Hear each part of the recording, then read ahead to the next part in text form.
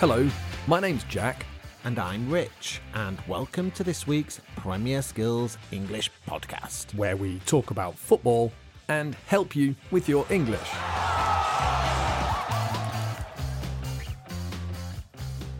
We recommend that you listen to this podcast on the Premier Skills English website, because that's where we have the transcript, language examples, activities, quizzes, and a discussion page to help you understand everything we talk about. However, if you're listening on Spotify or Apple Podcasts, you can leave answers to our questions in the review section.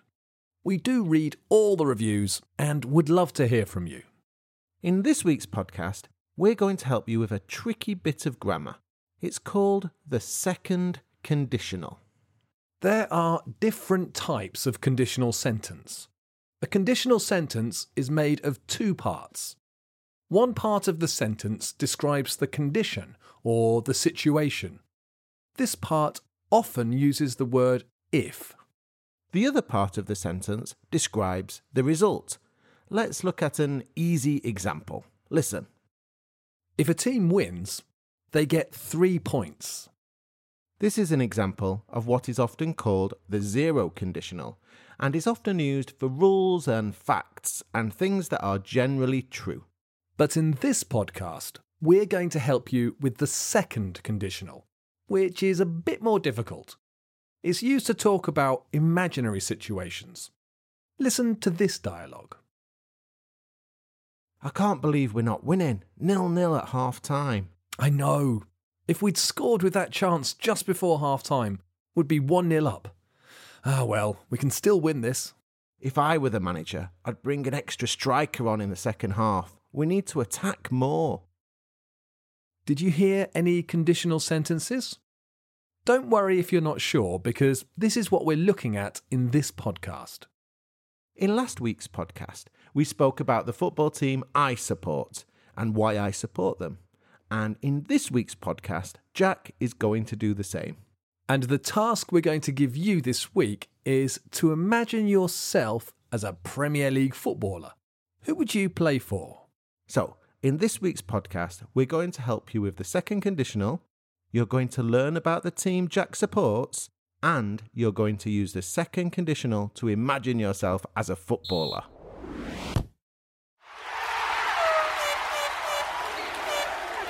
But before we look at all that, let's look at last week's football phrase. If you didn't hear it last week, we'll give you one more chance to guess and give you the correct answer at the end of the show, when we give you a new football phrase. We had a great response last week and lots of correct answers. That's because it was easy, wasn't it? Maybe, but still worthwhile. Phrasal verbs are never that easy. Who got it right then? Well done to some of our regular football phrase getters, Lubomir and Alex from Ukraine, El Ghul and Khaldun83 from Algeria, Lei Kawang from China, Rafael Robson from Brazil, the next 75 from Italy, and Roma Kisel from Russia. And a big hello and well done to some of you who guessed correctly for the first time. Hello to Annette from Singapore, Wani Santos from Brazil, Tran from Vietnam, Jax Jin from China, M. Sesharo and Harsh G from India, and Harry Setiawan from Indonesia. Here's one more chance to guess my football phrase from last week. The phrase is, and it means the start of a football match or to start something more generally. The phrase can be a noun or a phrasal verb. A new Premier League season has... The first match of the season was Liverpool against Norwich City. Was at 8 o'clock. Have a think and we'll give you the answer at the end of the show. I'll also have a new football phrase for you to guess. This week it's going to be a bit more difficult. And if you can guess Rich's football phrase and write it in the comments section on the Premier Skills English website, we'll announce your name in next week's show.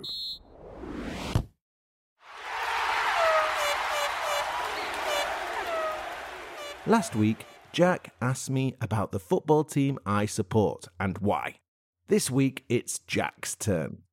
After our conversation, we'll talk about some of the language we used and focus on the second conditional.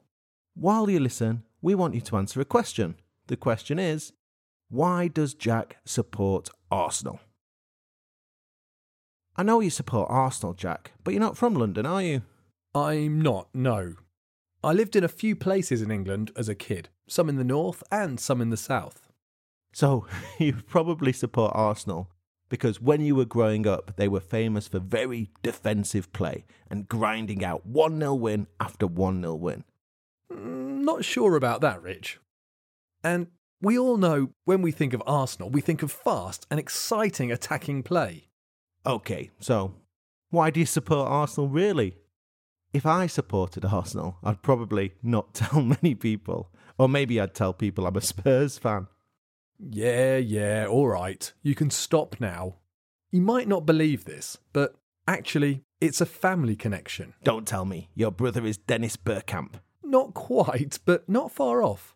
My, cousin is John Radford. John Radford? Never heard of him. That's because you're not an Arsenal fan, but he was a famous player in Arsenal's past in the 60s and 70s. He was a centre-forward and scored 150 goals for Arsenal. Only 3 players have scored more goals for Arsenal than him. 2 of them are Ian Wright and Thierry Henry. So he's not in bad company. And he's your cousin?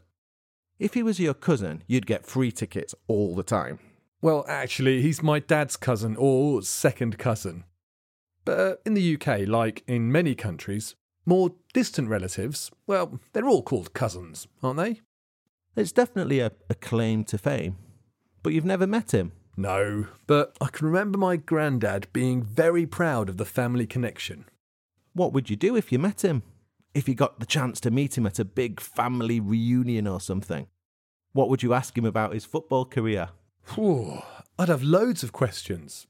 I'd ask him about his career in football and scoring for Arsenal, all kinds of things. I'd especially like asking him about football then and football now. So, give me 3 questions you'd ask your cousin, John Radford. OK, well, one question would be, if you were a footballer now, what would be different? What would you like? What wouldn't you like? I have a few ideas. What would your second question be? It would be, what was your favourite moment as a footballer? And your last question? If you could change one thing about football, what would you change? Well, you never know. I'm sure you'll get a chance to ask those questions someday. Yes, I hope so.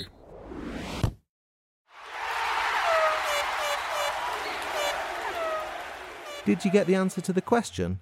Why does Jack support Arsenal? The answer, of course, is my family connection to the club. Right. In the roleplay, we use some examples of the second conditional. We're now going to look at a few examples and talk about why and how we use the second conditional. Let's look at an example from the roleplay. Listen. Example 1. If he was your cousin, you'd get free tickets all the time. OK, so we usually use the second conditional to talk about imaginary or unreal situations. These situations can be about the present or the future, but it's impossible they will happen or unlikely. This first example is an example of something that is impossible to happen because John Radford is not really Jack's cousin. He's a more distant relative. A more common example is to use the phrase, if I were you.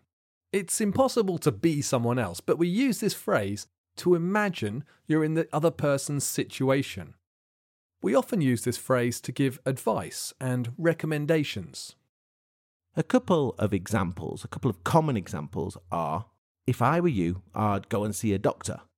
Or if I were you, I'd not say anything. In these situations, Rich is not me. The conditional sentence is being used to give advice or recommendations. The second conditional is also used to talk about things in the future that probably won't happen. Let's listen to another example from the roleplay. If you could change one thing about football, what would you change? he probably won't get the chance to change anything. So we use the second conditional. A more common example is, if you won the lottery, what would you buy? Good question. If I won the lottery, I'd buy a new house, and I'd definitely buy Arsenal Football Club, and then I'd buy all the best players in the world, and Arsenal would never ever lose another match. All right, calm down. It's very unlikely that Jack will win the lottery, so we don't have to worry about Arsenal winning everything just yet. Okay. So that's why we use the second conditional. But how do we create it? Like all conditional sentences, it has two parts: a condition, the if clause, and the main clause, or the result, if the if clause is true. That's starting to sound a bit difficult. Can you give everyone an example? Let's look at that lottery sentence again. If you won the lottery, what would you buy? That sentence has two clauses. The if clause, if you won the lottery, and the main clause, what would you buy? In the second conditional, when we're talking about things that are not true or unlikely, we use the past simple in the if clause, and then make a prediction in the main clause. Normally, we use would plus the infinitive, but you can use other modal verbs such as could or might as well. We have some more second conditional examples and activities on the podcast page on the Premier Skills English website.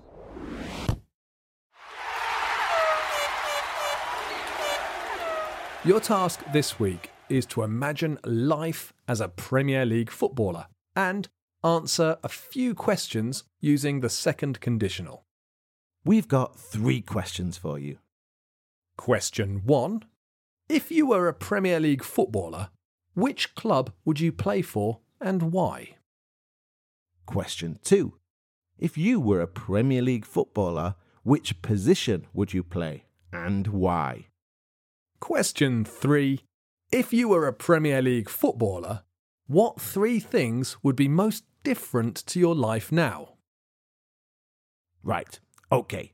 Remember to try to use the second conditional in all your answers. Write all your answers at the bottom of the page for this podcast on the Premier Skills English website.